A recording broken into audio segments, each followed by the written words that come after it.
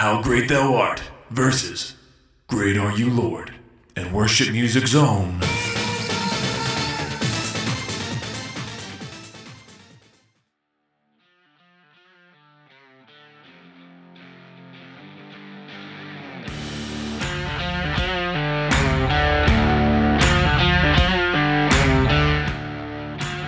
You're listening to the Theology of Music podcast, the only podcast where we unpack the good and sometimes bad theology in the songs that we sing. My name is Pastor Joel. Welcome again to the Theology of Music podcast. My name is Pastor Joel. Today I am riding solo, as the great theologian Jason Derulo would say.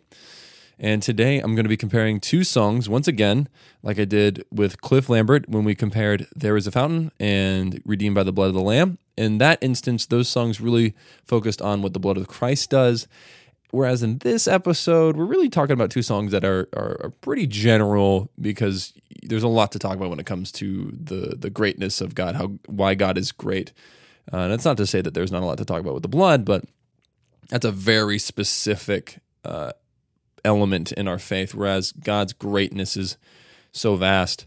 And so songs that are talking about that can be a little bit more difficult to compare, but I still wanted to compare a hymn with a modern day song that kind of talks about the equivalent. And so first off, I'm going to talk about the song Great Are You Lord, written by All Sons and Daughters, specifically by David Leonard, Leslie Jordan of All Sons and Daughters, and then Jason Ingram came in and helped. It was released in 2013 on their live album, and it was actually nominated for the Dove Award for Worship Song of the Year.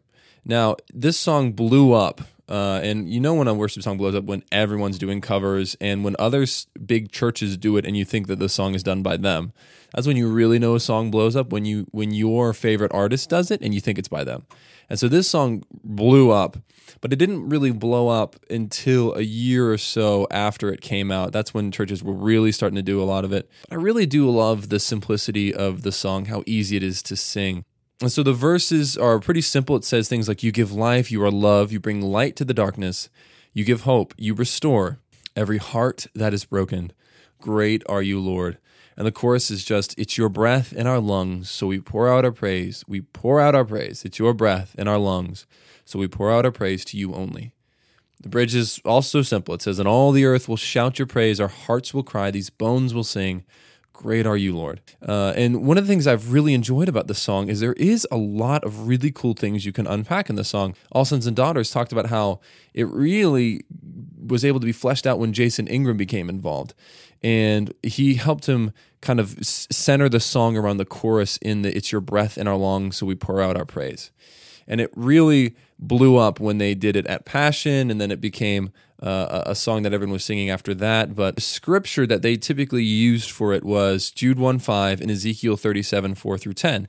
And Jude 1:5 talks about that he breathed life, that the Lord breathed life into the earth and lungs of the ancestors in Israel, right? He brought them back to life from those who didn't believe. That's Jude.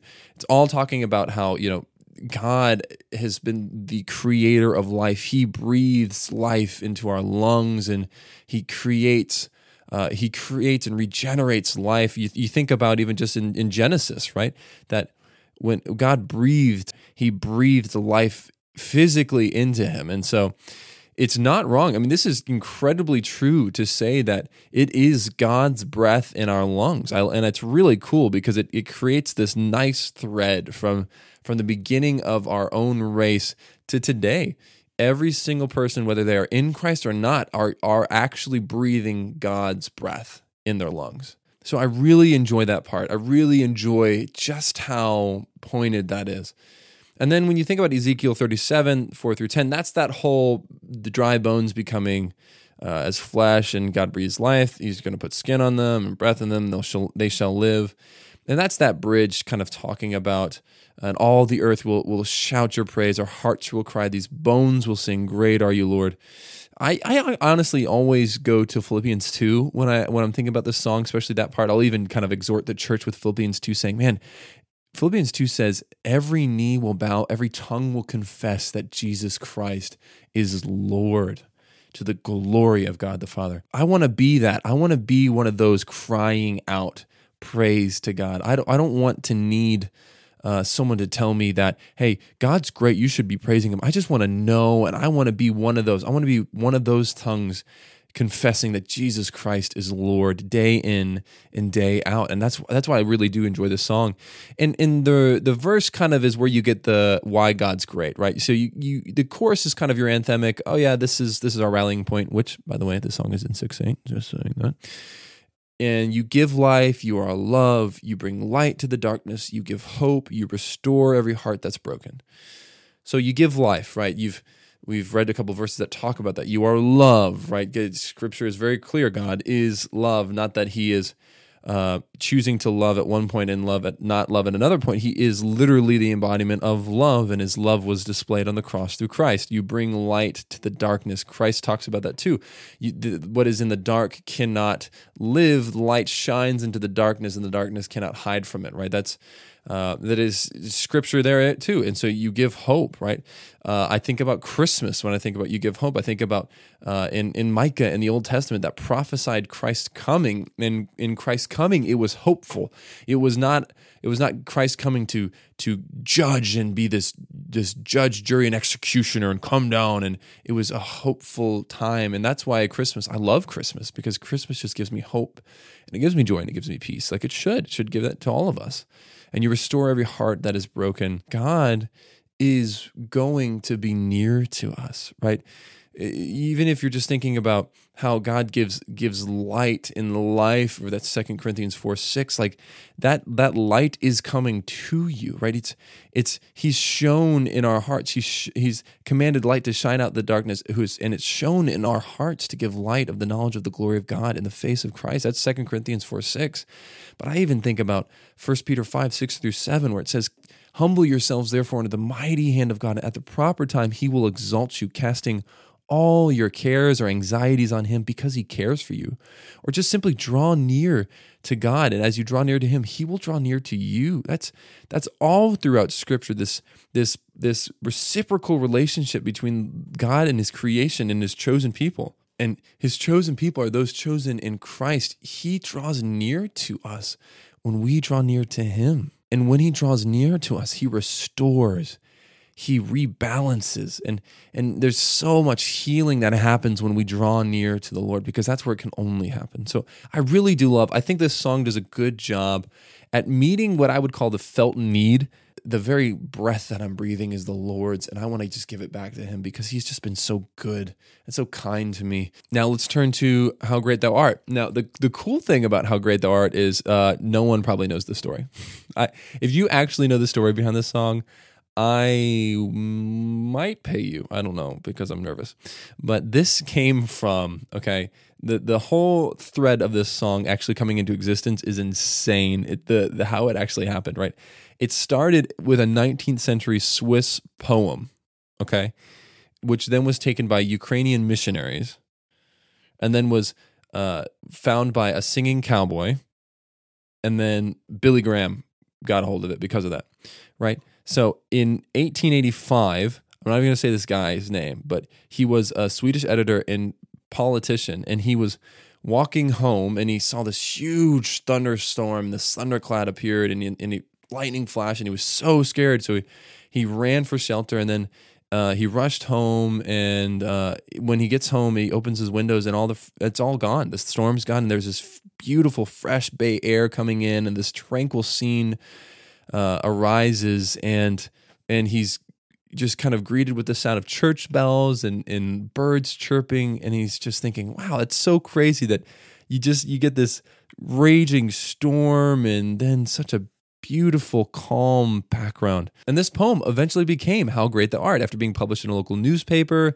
And then a couple of people then took it and added it to a tune of, one person added to a tune of a Swedish folk song. And then in the first decade of the 20th century, it was translated into German and then Russian. And then the first English version appeared in 1925. And then it started to kind of move around, and then some British missionaries took it, some Ukrainian missionaries took it, and then eventually it made its way to a British American theologian, traveling to India, who was also a singing cowboy, and a popular American evangelist on a self-described crusade. His name was J. Edwin Orr, and he traveled to India and he found it, right? And then so while there, he heard that English version of that song, and he was so impressed by it, he brought it back to America, and he started to perform it. And in one of those performances, Tim Spencer, who was also a singing cowboy and actor, apparently those just were things that you would do, he found it. And he owned a publishing company for Christian music. And then he arranged to buy the rights, and he did. And then right around like 1950 something, it really was still unknown, but it got into the hands of George Beverly Shea, who was one of Billy Graham's soloists in his crusades. And Graham loved it so much that he made it basically the signature song. And that's where we get it from. So here's the cool thing. You only know the hymn from that time, about 1950s or so. Technically, it's over that. It's over 100 years old. The funny thing about so many of these hymns is they're really not that old. Everyone likes to think hymns are so old, but most of them are within the last 100 years, really, give or take. And some have origins from before then, but most of them are in the last 100 years. And I just think it's so funny that we often go like, hymns are just so old, and they're really not. They're really not that old. And at one point, hymns were contemporary for people. So let's not get it twisted. So comparing these two songs, well, let's look at the lyrics. So the lyrics of How Great Thou Art, many of you may know it. O Lord my God, when I, an awesome wonder, consider all the worlds thy hands have made. I see the stars, I hear the rolling thunder, thy power throughout the universe displayed, right? If you know the story, like I just said, you get where that came from, right? He's seeing creation. And so because of that, he goes to the chorus. Well, then sings my soul, my Savior God, to thee. How great thou art, how great thou art. Then sings my soul, my Savior God, to thee. How great thou art, how great thou art. That's a little bit repetitive, don't you think, Joel? That's repetitive. I thought we weren't supposed to sing repetitive songs. You see how you sound when you get upset about repetition in songs sometimes? And then we prop up hymns. I'm just saying, let's be careful about propping up hymns as these old, so amazing things that they're contemporary at the time too. So this hymn, I'm not knocking this hymn, I'm just making a point. And then the next verse, and when I think of God, his son not sparing, sent him to die, I scarce can take it in, that on the cross my burden gladly bearing, he bled and died to take away my sin. What does that cause me to do? Well, then sings my soul, right? You go into the chorus again. And the last verse, when Christ shall come with shout of acclamation and lead me home, what joy shall fill my heart? Then shall I bow with humble adoration, and then proclaim, my God, how great thou art. And what does that make me want to do? Makes me want to sing, and then sings my soul. So what's really interesting about this song, and what's really good about this song, I will say How Great Thou Art is probably one of the most holistic and just well all-around written songs in Christendom. Here's why. The chorus is the culmination of the verses. It is something you just feel naturally inclined to sing. That's what a chorus should be. Your chorus should naturally just follow from the verses. And that's what this does, right? I can immediately think, oh, the power throughout the universe is displayed. So what do I want to sing? Well, then sings my soul. Man, how great is God? And How Great Thou Art does a really good job talking about the greatness of God in a lot more detail than Great Are You, Lord. Now, they're different. Inherently, they're different. But how great thou art gives me more to then know, to use to then think, man, how great is God? It's not that Great Are You, Lord doesn't do that. But when I sing, you give life, you are love, you bring light to the darkness, you give hope, you restore every heart that is broken. Great are you, Lord. That doesn't immediately make me think it's your breath in our lungs. Now, that's not a knock to the song, but I don't immediately want to sing, well, it's your breath in our lungs, we part our praise, we part our praise. It might even just, you might even want to switch it, but that's not a knock on the song. It's just the chorus doesn't really feel that, at least the first line, naturally, that's where I want to go. Now, I do, like I said, I love the bridge because it is this, how they have written it with the chord structure too. It really does feel like, oh yeah, I want to keep singing it. And so from the bridge to the chorus, when you do it again, that does feel natural, right? Man, great are you, Lord, and it's your breath in our lungs, right? And so it's interesting because How Great Thou Art really does a great job at saying, first verse is just kind of about God and creation. Man, I look around and I see God. I see him everywhere. I see him in all the blessings that I have. I see him in all the good in this world, right? I hear him in the rolling thunder, and that makes me want to sing. Or then, wow, I think about God not even sparing his son on the cross. He sent him to die. That's what Christmas is about. He was born to die in our place. And I love that he says, I can't even take it in. I can't even fathom that God would send his son to die. That on the cross, he would gladly bear my burden. That's truth. I mean, scripture is very clear. Christ did not scorn the cross. That's Philippians 2. Right? He did not consider equality with God something to be grasped, but he made himself nothing. And he took on the form of a servant, and being found in the likeness of humans or of men, he humbled himself to the point of death on the cross. And it didn't say that Jesus didn't want to do it, and he was really like, God, don't make me do this. I don't want to do this. I don't want to do this. I don't want to bear their burden. He did it willingly and gladly. I love that. And he bled and died to take away my sin. So clear. That's clear gospel language. Then the last verse, when Christ will come with shout of acclamation, and then lead me home, what joy shall fill my heart. Then shall I bow with humble adoration, and then proclaim, my God, how great thou art. You know, it's really funny. When I think about the scripture and how great thou art, this is when you know a song's really good as far as it's tied to scripture. When you could find an incredible amount of scripture references.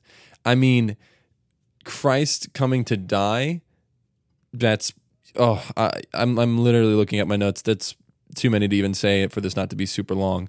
Or Christ coming back, referring to Christ's second coming. There's plenty of scripture references for that. I'll probably even put them in the show notes. But even just us being in humble adoration when Christ comes back and he brings us home. There's so much. I mean, this song. What's really funny too, if you look at the Berean test, which I've referenced before, this Berean test basically gives the song a 10 out of 10. This song, because it is probably one of the best Christian songs, worship songs ever written, ever. There is so much that just to think about Christ in this song, to think about, and because that it does make you just want to sing how great you are, God. And if you wanted to, if you feel as if how great thou art, the language is just a little too antiquated for you, you can update it.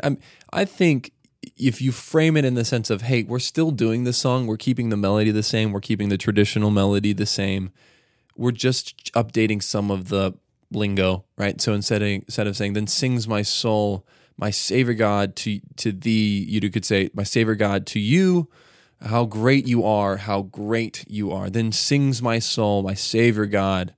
You could even say to thee, but how great you are, how great you are. I don't think that's bad. I think if you wanted to, you could always pair, I don't think it would hurt, but you could bring the bridge of the Great Are You Lord into this song. I think that'd be really cool if you did that. If you brought the bridge in, then and all the earth will shout this praise, right? You're going to shout your praise. Our hearts will cry. These bones will sing, great are you, Lord. I think it's a really cool thing to do. Now, one of them is in 6/8, and the other one is traditionally in 4/4. So you can't really do that, but you can. But you could, I definitely think you could make it work. But I really think your church would be blessed if you've never done How Great Thou Art. And if you need to update it, do it. That's fine. But do How Great Thou Art, because it really is one of those songs that will stand the test of time, that will always be a great option to sing. And it's mainly just because of how well it was done. And I love what God did with that song. It didn't just get written by a group and then explode, right? That's not a knock to Great Are You Lord. I love that Great Are You Lord is a song that we sing and that a lot of churches are singing because it is a great song. But it doesn't unpack the stuff doesn't unpack the things that How Great Thou Art unpacks. So if we're grading it, is it gospel-centered? No, I really don't think Great Are You Lord is gospel-centered. It references things that are evident in the gospel of Jesus Christ and what Christ did on the cross, but it's not explicit. And that's, like I said, it's not bad if that doesn't do that. Is it Christ exalting?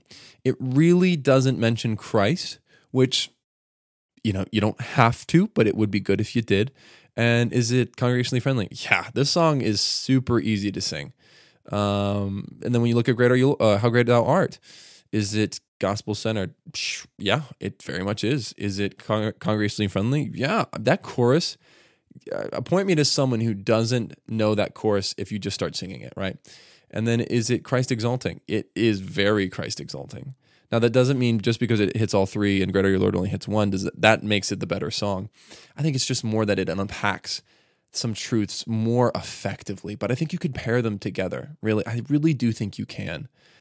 So this is a long podcast, I apologize, but I really wanted to give a fair shake to both of the songs, and I really did enjoy going through these songs and the stories behind them, and how even just how Great Are You Lord even came about with them hearing a sermon on it, and in that sermon the pastor referenced God is going to restore his people, and he restores his people, and it's just really cool how the Lord works in songwriters' hearts and their minds in different ways to create these beautiful songs. I think both of them are great songs, and I think I would, like I said, I would choose How Great Thou Art over it if I was choosing unpacking the greatness of God, but I think they both serve great purposes. So as always, if you guys have any questions or comments or feedback, just send it to theologyandmusic@gmail.com. Thank you for listening to this podcast, even though Bob Coughlin was not on it, and I hope you guys have a wonderful day.